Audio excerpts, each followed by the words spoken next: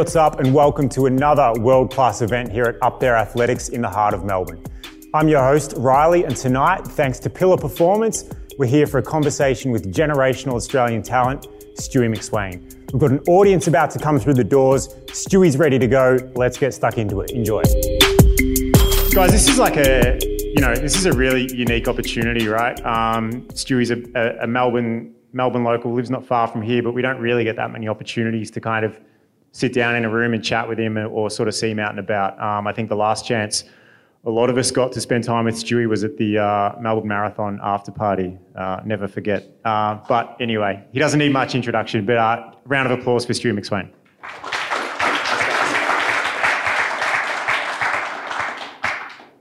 Mate, thanks for your time. How are you? How's everything going? Firstly, thanks for having me, guys. It's awesome to be here, and thanks for Up There as well. It's awesome shop. I'll definitely have to come check it out again. I'm going well. Back in full training the last month, so just getting ready for the European season. So hopefully we can keep getting fitter and hopefully have a pretty good European season in. I think I head over in about a month, so not too long to go. We should, of course, list off a bunch of Stewie's accolades for any sort of first timers, but Olympic finalist, world champs representative. How many Oceania records? 3 maybe at the moment. 15 mile, 3K. How many Diamond Leagues have you won? Couple? I think a couple, yeah. 4 maybe? Anyway. Hey, last time we saw you was at Box Hill.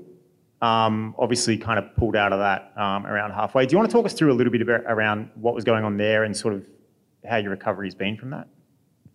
Yeah, so unfortunately, I think it's the first race I haven't finished since I was like 15 years old. So I think anyone who runs, you go into any race, you don't want a DNF. That's like first rule of thumb. If you can finish, you finish in unless there's a good reason. So unfortunately, I had a few complications with COVID coming off early in the year, and then was kind of trying to rush to get back for the World Indoors in Serbia. So I ended up getting some inflammation around my heart.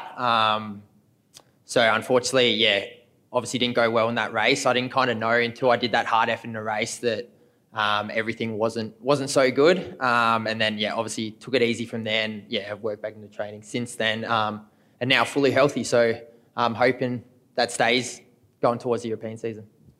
I think you had COVID around the sort of Christmas, New Year period. And is it true that I think you was down in Tassie for carnivals, right? You were staying with some guys in one apartment. You switched apartments because it was too loud or it was annoying or whatever. And then the apartment you went into, everyone ended up with COVID. Is that like the unluckiest story ever? Yeah. So unfortunately, I was actually in my own room down there, and then they had a few more sprinters coming in, and I'm just like, I'm happy to jump in bunk beds with the 4 other guys. And then slowly day by day, unfortunately, one went down, the next went down. I kept not failing any of the rat tests, but I slowly knew it was coming. So I kind of had locked down and was ready for it to happen because, the third guy was literally sleeping above him. So I was pretty confident I was going to go under at some point. It's also an eye-opener that like the best runners in Australia sleep in bunk beds when they go away. You know, we go to like races around Australia and we want like these really nice Airbnbs or great hotels, and poor Stewie's in a bloody bunk bed. Last question on that. I mean, you sort of said that you didn't really know that you were still having these sort of lingering effects until you tested yourself in a race effort. Have you been able through training to sort of test yourself again so you kind of know it's past you, or is it one of those things that just has gone away over time? So basically, it was just a little bit of obviously I had the heart scan and stuff, and it kind of showed the inflammation around there. I kind of had I think with most runners, you get pretty good at knowing how, if something's not right, you kind of feel a little bit off. So I kind of had that sense something wasn't right leading into Box Hill. Obviously got the scan and then showed the inflammation. Then I just had to kind of obviously take some medication and then go easy for a little bit. And then, finally got a secondary scan a couple of weeks later, and it showed it disappeared. And from then on, they're like, you're right to get 100% back into training. So since then I felt good. So hopefully, it stays that way. You mentioned heading over to Europe. What's the immediate focus there? I know Diamond League starts in about a month. Is the plan to go and hit some Diamond League? Is the plan to go and run some longer stuff on the track? Have you kind of got your race schedule worked out yet? So the first half of the year is pretty sorted. So I think I'll open in Doha Diamond League halfway through May. So I'll kind of work out. I'll probably need to do some kind of race before that one. So I'll try and do a local race at some point, whether I do Gerald's Park Relays or one of those races. This is like a hit out. And then I think the next one's Oslo Diamond League a couple of weeks after, and then Prefontaine at the new track in Oregon following that. So that will be, a nice way to start the season. Not too many Diamond League competitors get to open with the Gerald's Park Relays, so there you have it. And, you know, obviously like the big sort of dangling carrot for everybody this year is, well, I mean, there's two, the main one being World Champs, but then obviously Com Games as well. We've seen some good Aussie performances so far this year. We know you love the 1500, but you've also got amazing range at the 5 and the 10. Is it all about the 15 for you, or are you looking at potentially seeing where you can slot in for World Champs? I think it will kind of come down to how well I race these early races. I'm not sure whether I'll fit a 5K in the racing schedule before the majors, so I might be looking at just on the 1500 at hopefully both championships, if I'm lucky enough to get selected, that is. But you think there's much... we can drop the modesty, like, yeah. I think right. I think you want to pick yourself, so I guess you kind of got to wait until you're selected anyway. But I'm hopeful I'll get picked. And then, obviously, as you said, we've got double major this year, so Commonwealth Games and World Champs. So I think the major each year, you have a lot of other races throughout whether it's Diamond League or European or even domestic season, you have a lot of races that you put a lot of importance on. But I think every year the major is where you kind of rate your season on how you go. So for us, Com Games and World Champs is going to be the defining moment this year. And then obviously every other year from there, you have a major coming up. So that's kind of the most important race you'll have. You are someone who you do a lot of racing. And I think MTC generally do a lot of racing, but it's a really interesting contrast to groups like Bowerman, who's probably, the biggest or most well-known group in the world, who do very little racing and do a lot of time trialling and sort of only come out for major meets. Like, you rarely see them at Diamond League, for instance. Are you someone who thrives on racing? Do you need racing to know how you're tracking? Do you just like the competitiveness of it? Like, how do you find that? I think for me, I kind of need that competitive race. I feel like to get better, you've got to try and race the best guys. Whether you want to know whether guys are way better than you or whatever, you kind of want to take on the best guys, not kind of hide from them, because at World Champs, Olympics, wherever, you're going to end up facing them anyway. So you've got to learn to compete. And I think for me, that's the big thing. I get over there and try and get confidence from racing. Or if races don't go well, you kind of work out that you're not doing something right and try and improve for the races coming up. So I think, racing a lot, you kind of get a good indicator how you're going, and you kind of will progress moving towards the ultimate goal, which is, generally the championship. What did you learn from was there anything you learned from the Tokyo experience that you're not learning in other, because you do a lot of, championship style racing. You could even argue that some Diamond League meets are championship style meets, right? They're not run for pace, they're run for, position and place.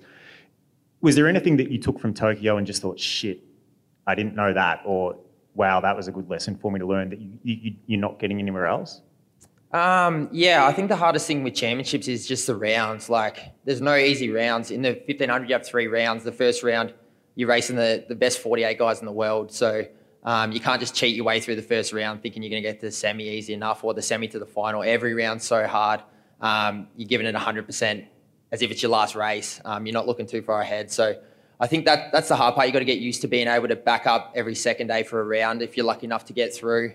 But then I think the big thing about the Olympics is obviously you're in a village, which is a lot different. Like, in the European season, you'll fly in the day before a race, you'll fly out to the next location, training camp, wherever. But with the Olympics, you have a lot of time where you've got a lot of distractions. Everything's different. You probably spend 2 weeks in there. You're not used to any of the training locations. You got the dining hall. There's just like a lot of variables. And I think mentally, that's the hardest part, not to drop the ball, not to eat the wrong things, and kind of focus on the processes that have previously worked. So I think that village kind of lifestyles, mentally probably more than physically, the biggest thing I learnt at Tokyo last year, and I think hopefully that will hold me in good stead for if I'm lucky enough to make future championships. When it comes to the rounds and especially the final. Like, I don't know how many 1,500 metre races you've raced throughout your career, but a lot. How much input does someone like Nick still have in, like, does he talk tactics with you before a race, or does he say, watch out for this guy, or he's going to do this, or you should do this? Or is it just like, mate, you've raced enough 1,500 metre races over your time, you know what you're doing, like, go and do it? Like, how much input is there from outside? Yeah, I think it's just such a big moment in your career. I think as any kid, you're kind of thinking, if I could even make any international team. But I think Olympic finals, you just have so many distractions. You kind of stand at the pinnacle where you've dreamt for years. So I think Nick definitely just kept it simple. He was kind of just like, just back yourself in, run 110%. If you cross the line, you've given it everything. You're going to walk off happy no matter what. So he didn't really have any tactics. He kind of just kept it simple. And yeah, just enjoy the moment because, obviously it's been a big goal just to try and get there. But yeah, just give it your best as well. So he kind of kept it simple, which I kind of like. I think with my running, I try and not overthink it too much and just go out there, give it 110%. And then if guys are good enough to beat me, they're good enough to beat me. And you can kind of live with the result knowing that you've gone out there and just given it everything you had on the day. On that, I think about last year's 1,500 national championships or other races where you've raced against. Like, we've got some really great Australian talent in the 15 now. What separates, and without like you naming names, but like, if we've got Ollie Hoare and Rambo and Jai Edwards and Rory Hunter and blah, blah, blah, and Jude Thomas coming through, and we've got all these great, like, other 1,500 metre runners coming through. What separates any of you? Is it, when you think about what separates you from the next guy, is it natural ability? Is it that you work harder? Is it you're a smarter racer? Is it that your training's different and your training's better? Like, what is providing that 0.5% difference between all of you guys? Yeah, I think in any top level race, any Diamond League, everyone on the start line's amazing athlete. There's like small percentages separate the best guy in the field from the worst. So I think a lot of it comes down to obviously the physical preparation. If you can get that right, it's going to give you advantage on hopefully your competitors. But I think the other thing is that mental side as well. You've got to be willing to give it everything you had. You've got to be ready to mentally push harder than your competitors as well. Obviously tactics do come into it, but I think a lot of it comes not only the physical preparation, but that mental side as well, making sure. I think the big thing's that self-belief as well. When you're on the start line, you're thinking you can compete, and just little things like that, I think, come into ultimately making a pretty solid athlete. I was talking to Joel Tobin White about you yesterday, talking about some potential question options, and he definitely gave me some ideas of where not to go with the conversation. But one of the things he said, and I know Geordie Williams has actually said this about you before as well, was like, coming up as a junior and stuff, you were always obviously a good runner, but you weren't the athlete you are now. And those guys talk about, or I don't know if Joel's ever beaten you, but Geordie sort of would say that coming up, he used to be able to, beat you, and then something happened one day and it was like, well, shit, I can't beat Stu anymore. When you weren't the athlete you are now, when you were just an average sort of runner, or you were just coming through, did you know that this is where it was headed? Like, did you have that belief that like, hey, one day I'm going to be the best and I'm going to make Olympic teams and I'm going to be this amazing athlete? Or were you just running because you were running? Like, has it always been about being the best, or was there a period where it was just, hey, this is just something fun that I like to do with my mates? Yeah, I think it's a progressive. You kind of you got to enjoy it to start with, and I think any runner knows you got to be resilient. I think you're going to have injuries, you're going to have setbacks, things are going to go wrong. You're going to underperform in races, end up finish seasons disappointed, whatever. But I think that's how you get good. You kind of ride those disappointments, those waves where things are going wrong.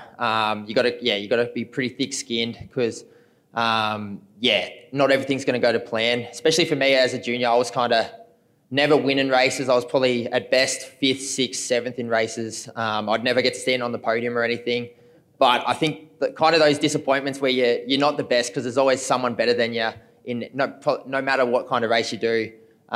You kind of you get pretty resilient, and that kind of drives that hunger to get better. I think the big thing is no matter the level you get to, you always got to remain hungry, because for me, you're not really worrying about what other people are doing too much.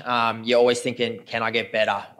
My preparation, I didn't do this right. I think I can get better. Mentally, I can get better. So yeah, it's kind of that want to keep getting better. And obviously, I wasn't a great junior, so me get better was pretty easy back then. But I think every year, no matter how old I get, how wise, or if I think I've improved, I still think that I'm still a long way off what I'm hoping I can get to. Whether I can or not, I guess we'll find out.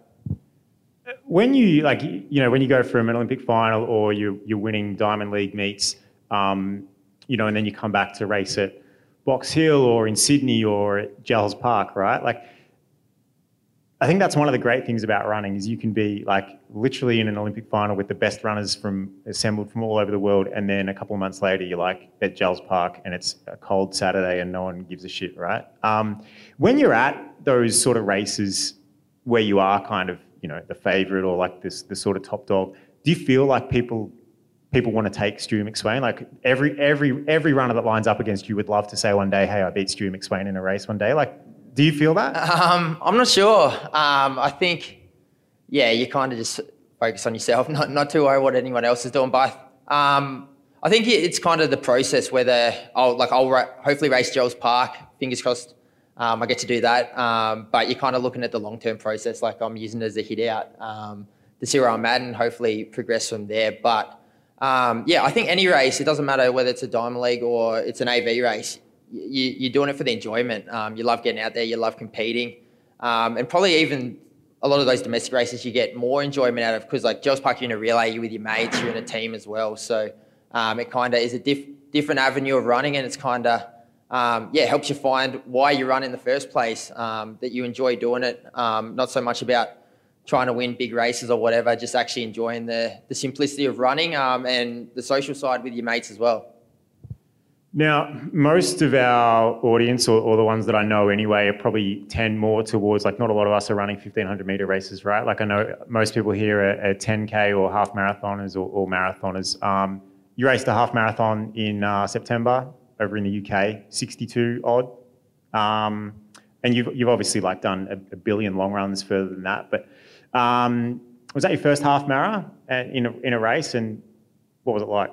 For anyone who's run a half marathon or a marathon, in that, huge respect. So I had the Diamond League final that Thursday night, had been training for 1,500. I think I jumped around to Prefontaine, back to Europe. I hadn't done enough. I definitely had not done enough training. I think I'd done one threshold or like long workout in that month, because I was just jumping race to race, and kind of thought the option to run a half came up, and I'm thinking, it's gonna be easy. Like, hopefully compared to a 15, it's gonna feel like I'm not running that hard.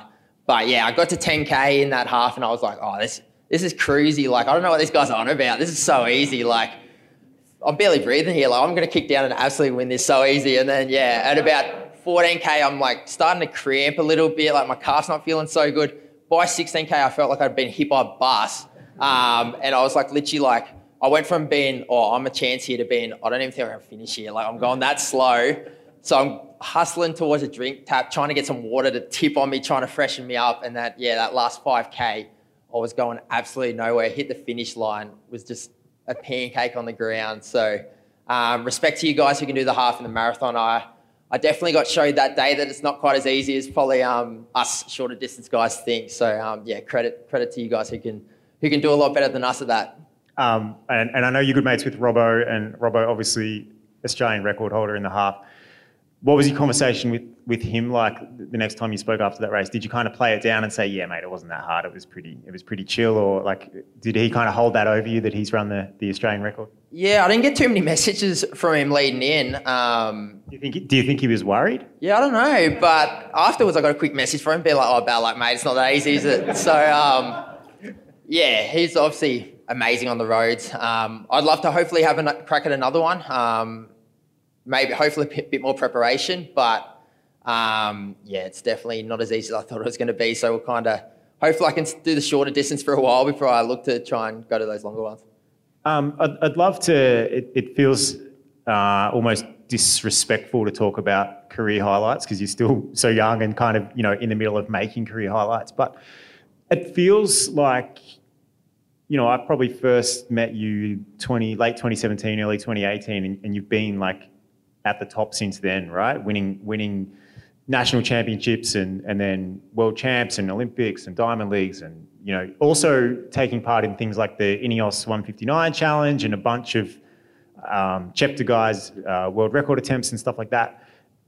What's because you've done so much, like, are there things that stand out to you already? I mean, I think the Olympics is obvious, but are there things that stand out to you as like, shit, I can't believe I got to do that? Or things, first national title, like, are there things that you hold really special already, or is that stuff you'll worry about at the end? I think obviously you have personal things that are huge. Like, obviously as a kid you dream of being at the Olympic final. But I think for me the biggest thing was maybe even that Ineos sub 2 hours, just because you kind of saw it wasn't just about running, it was bigger than running. And just the amount of people who didn't even run, who were inspired to either get out and run or kind of not set limits. And just getting to know Kipchoge from there pretty well was just like amazing to see his mentality, what he's like as a person as well. Not just a great athlete, a great guy, and just like he's not only brilliant on the track, but just his persona that he's trying to do, what he tries to do for his community back in Kenya. It was just a lot bigger than just running, and obviously to see such a milestone broken was probably something that when I finish my career, it's a moment I won't forget. So if I had to pick one, I'd probably go with that. How does it come about that you get invited to participate? Not that I'm looking to participate myself, a bit busy. In things like the Ineos 159 or, when Cheptegei has a 5K world record attempt, like, is that stuff that are people coming to you and saying, hey, Stewie, we've got this thing, do you want to be part of it? Or is Nick kind of looking for those opportunities for you? How does that stuff come about? I think a lot of it comes down to the relationships you have with the guys. Like, obviously I've raced not so much Kipchoge, but I've raced Cheptegei on the circuit for a lot of years. Know him really well. So a lot of it... Is he like WhatsApping you? Like, hey, Stewie, got this thing I'm going to do. You keen? Like, is any of that? Surprisingly, he actually, even some of like the smallest races, you'll be like, there's no way this guy's seen it. You wake up next day, send you a message being like, oh, great run, you did this or whatever. So that's kind of a bit weird when he's like one of your idols, send you a message. But I think for them, they're kind of looking at the person you are, whether they want you to be involved firstly.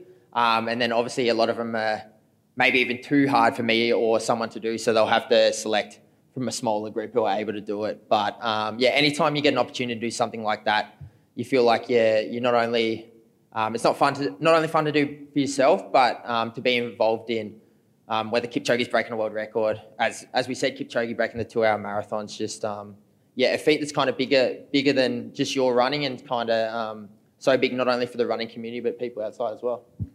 I want to speak briefly, and I haven't sort of pre-warned you about this, so I could be about to put my foot in it. But the Ingebrigtsens, Jakob specifically, like, his rise has been phenomenal, and you guys have had some you guys are both kind of coming up at a similar time and having some really great battles. What's your relationship with him like off the track?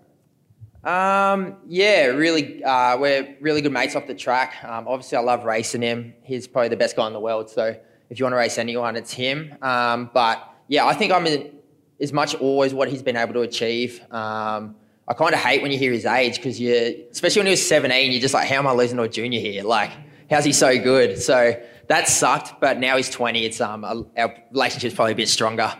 But what he's been able to achieve is amazing. And just seeing how, for a guy his age, just his mentality, how mentally tough he is. I don't know how he deals with the kind of pressure he's under. Every time he steps on the track, everyone's thinking he's going to win.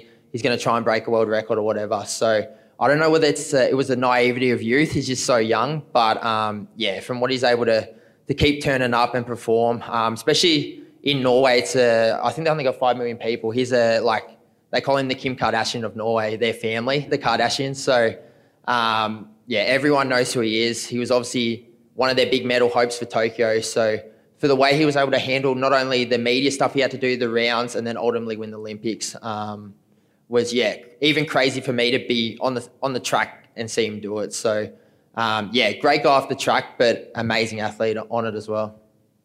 We've spoken a lot about your travel and obviously you're heading off to do some more. So it makes me wonder, who's the worst person at MTC to travel with, either sharing a room with or be stuck next to on a flight? Like, who are you just like, fuck, not this guy again?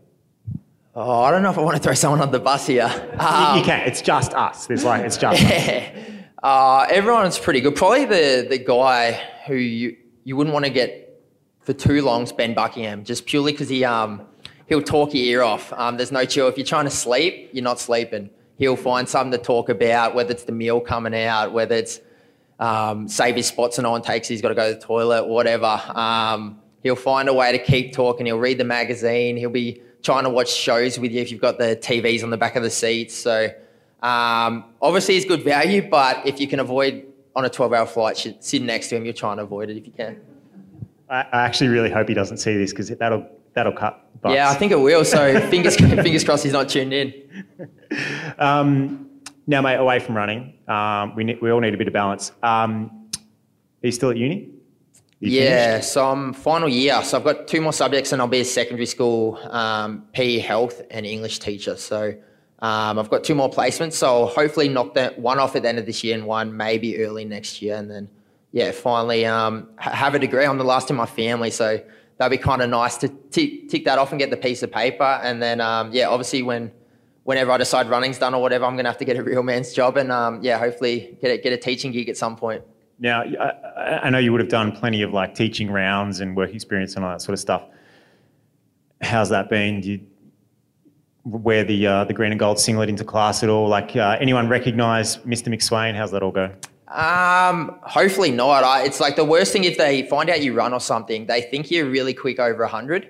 So the amount of kids that will be like, I'll bet you $50 you can't beat me to the other side of the gym or across the oval. And like at that point, I've been up doing my session at 5 a.m. I'm hobbling around school. My Achilles hurt, my knees hurt. And they're like, you sure you run fast? Like you're hobbling here. Like you look like a granddad. So I try and avoid if they try and race you too much. Keep a little bit harsh. I don't really want to have to do too many races. So it's better if they don't know you run. Obviously try and avoid bringing it up at all costs. Last one for me before we throw it open for you guys to ask a few questions. The Saints are flying, obviously. It's early in the year, but the Saints are going very well. Now, I think the Diamond League final is early September, which is great because you might have things on late September if the Saints continue playing well. But hypothetically, right, if you had just a run-of-the-mill Diamond League and the Saints made the grand final and they were conflicting, or maybe not a Diamond League, maybe just a run-of-the-mill Euro or US race, would you consider saying to Nick that the calf was a bit tight and you didn't want to risk it so you could get on a plane back to watch the Saints in the grand final? I don't even think it would be considered. I think I'd be having a sore hamstring, sore knee, calling an early season. I'd be straight back. I remember in 2020 when we won the first final against the Doggies, I was trying to work out whether I could finish my season just in time to get back to do the 2 weeks quarantine and make the granny just in case we had got in. So I think it would have to be a pretty important race to avoid me coming back and trying to see it. So hopefully Nick's not watching, but if I call it an early season and Saints are flying, I guess you guys know why. Guys, round of applause for Stuart McSwain. Thanks, mate.